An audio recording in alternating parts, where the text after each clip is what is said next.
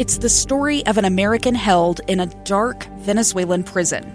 Then all of a sudden, they all kind of lined up. They pointed their guns at me. And this is the point where I thought, I'm going to die today. I'm Becky Bruce. I spent a year working on Hope in Darkness, which now has more than 2 million downloads. Find it on kslpodcast.com or wherever you listen to podcasts. Inside Sources with Boyd Matheson. We're really pleased to have joining us on the program today Terrence Keeley, CEO of 1.6. He's also the author of Sustainable, Moving Beyond ESG to Impact Investing. And you can check that out at Columbia University Press or on Amazon. And Terrence, as we've been breaking down, obviously, the fallout from all of the election, you can go through all the things, the Republicans snatching defeat from the jaws of victory. You can say the blue wall held against the red wave. But I think the more important conversation that we have to get to is what kind of governing and what kind of solutions do we really want to get to or need to get to moving forward? And I think that's exactly right, Boyd. I suspect there are lots of disappointed Americans in the results on both sides, candidly. And we should be, careful to say what those results are, right? Because as you and I just agreed, there'll probably be a Senate runoff in Georgia, so we probably won't know who really controls the Senate for another month, if then. And the House, which was really expected to flip to the GOP, it may still do that, probably will still do that, but it's just limping to that result. So it doesn't matter. 2/3 of Americans say the country is on the wrong track. Biden will still have a very low approval rating. Congress will have an even lower approval rating. Of course, Trump's approval rating is even lower than Biden's, but we're still, stuck as a country about what decisions will we take and how will we move forward. And I think, the greatest legislative achievement of Biden so far was the bipartisan infrastructure bill.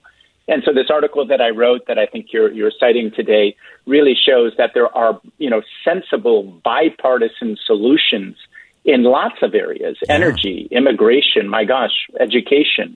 And so hopefully, Boyd, hopefully sensible centrists from both parties, from both the Republican Party and Democratic Party, will come forward with solutions that work. Yeah, and let's get into some of those because I think you've identified a couple that are real crucial conversations that I think we can get to.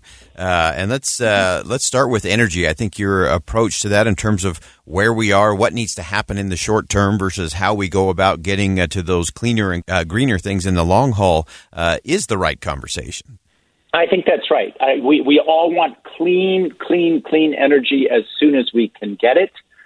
Unfortunately, we're still using a lot of the other energy, and we should not starve ourselves of it until that transition is actually ready. So energy independence, Boyd, means national security at this stage. If America is not producing the energy it needs, we're going to have to rely on people that we don't like and can't trust, right. Whether or not that's, Vladimir Putin in the extreme or other OPEC members. And here's the funny thing, Boyd. America could be so easily energy independent, very simply with an all-of-the-above strategy. Let's have more nuclear. Let's have more solar. Let's have more. Let's have a lot of the renewables.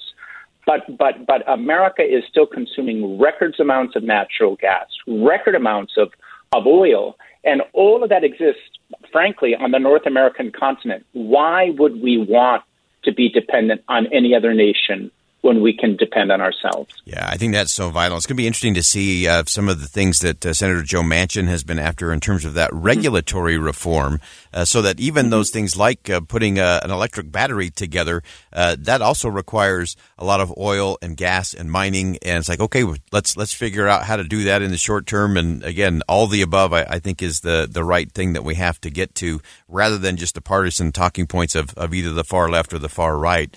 Let's talk about education for a second. Another area where I think there's a lot of concern that we're falling behind. The pandemic took its toll. Where are some common sense solutions there? I think there's a number of common sense solutions. And let's just remember, from the pandemic, obviously a lot of the public schools closed, but some private schools, and notably most Catholic schools and other religious schools, stayed open. Of course, they did better. Of course they did better, Boyd. Right. So, the one thing that's very clear about how to fix broken public schools, at least in the large cities, large urban areas, is expand choice. It is absolutely clear that charter schools are providing the opportunity for excellent education in our inner cities right now, not something that we have to fix, 4, 5, 6 years from now. So just expanding choice, and whether or not that's done through vouchers or easing up on some of the public controls that exist, I think would benefit our children right now. Our children right now, Boyd, and that's what's really important. A lot of people want to fix our public schools. I do too. Let's have excellent public schools. Yeah. But we're really struggling on that front, and there are solutions available right now. I'm Dave Cawley, investigative journalist and host of the podcast Cold. Don't miss Cold's new Season 3, where I look into the unsolved disappearance of Cherie Warren, a woman last seen leaving her job at a Salt Lake City office in 1985. Police cast suspicion on Cherie's estranged husband and boyfriend, but never made any arrests or recovered Cherie's remains. Find Cold Season 3, The Search for Cherie, anywhere you get your podcasts. And then really quickly, let's move to immigration. This is another area. When I was a chief of staff in the United States Senate, I firmly and passionately believed you could solve 97.5% of immigration in an afternoon, because everybody agreed on a lot of those things in terms of what needs to be done. But far too many, and the industrial complex there that likes to raise money off it or use it as a wedge issue seems to keep getting in the way. You outlined a few things that we can easily agree on and move forward that would make a difference in terms of immigration. And let's just remember as we start that conversation, which is so divisive, Boyd, that unless you're an American Indian, you yourself are products of immigrants. That's right. Which is 99% of Americans at this stage have some type of relation to someone who is not a non-Native American. What is clear, being a nation of immigrants, is that it has been part of our success. What we need to do now, though, is understand that our labor markets have gaps. We clearly need some form of let's call it migrant worker status or some of the work, because we still need bodies in that space, but we also need a lot more skilled labor. So, immigration to me is a three-part fix. Fix the border. We just can't have 300, 200, 400,000 people walking across the Rio Grande every month. It's literally senseless. But at the same time, we should be welcoming immigrants, particularly in those sectors of the labor market where we are short. And Americans have big hearts, Boyd. We're going to be more than willing to let in the right immigrants from the Ukraine or from Syria or from other war-torn countries. America is nothing if not generous.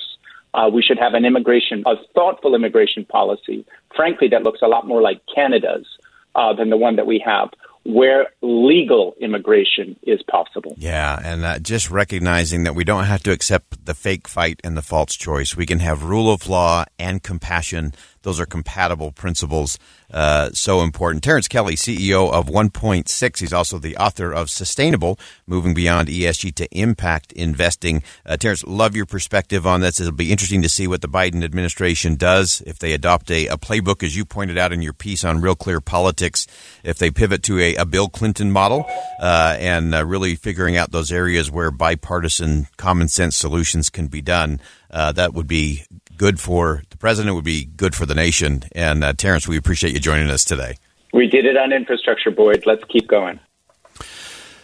So as we round things out on the day after Election Day, which I continue to maintain is the most important day, it's not the first Tuesday of November, it's the first Wednesday of November that matters, because you know what happened today? Even though it was behind clouds and rain and snow and wind, the sun still came up. And all of you got up and you went to work and you're taking care of your families, you're helping a neighbor in need and making a difference in your community. And that's why I continue to have great hope for the country, is because we can get some things done. I was encouraged to hear President Biden say, hey, I'm ready to reach across the aisle. The interesting thing will be if he follows Terrence's playbook and reaches across the aisle to deal with some real issues like energy, education, and immigration. There are some very common sense and highly agreed upon opportunities right there. And the question will be, will the politics get in the way? Or will the president really reach across? And will Republicans really reach back and actually do something that really will make a difference for the country? So it's easy to be a little exhausted and a little pessimistic on a day like today. There were winners, there were losers. For the most part, I think the political consulting class won. I think the American people lost in many ways because of the tone, the divisiveness, the contempt that filled the election cycle. The question will be, can we rise above the broken politics? Because it's broken, but America is not. And it's not because of great places like Utah and communities like yours.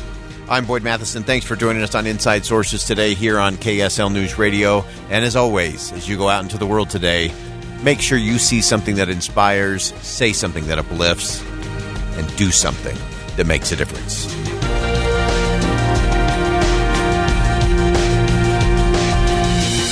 KSL FM Midvale, KSL Salt Lake City.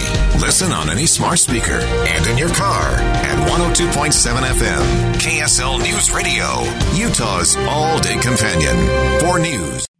2 years ago, Americans watched in horror as a crisis unfolded at the Kabul airport. There's desperation and anguish. More than 80,000 Afghans have since arrived in America, but this story is still unfolding. I'm Andrea Smartin. In my new podcast, Stranger Becomes Neighbor, we'll find out what happens to these new arrivals in our communities. Who would help our newest neighbors? Follow us at kslpodcast.com, Apple Podcasts, or anywhere else you listen.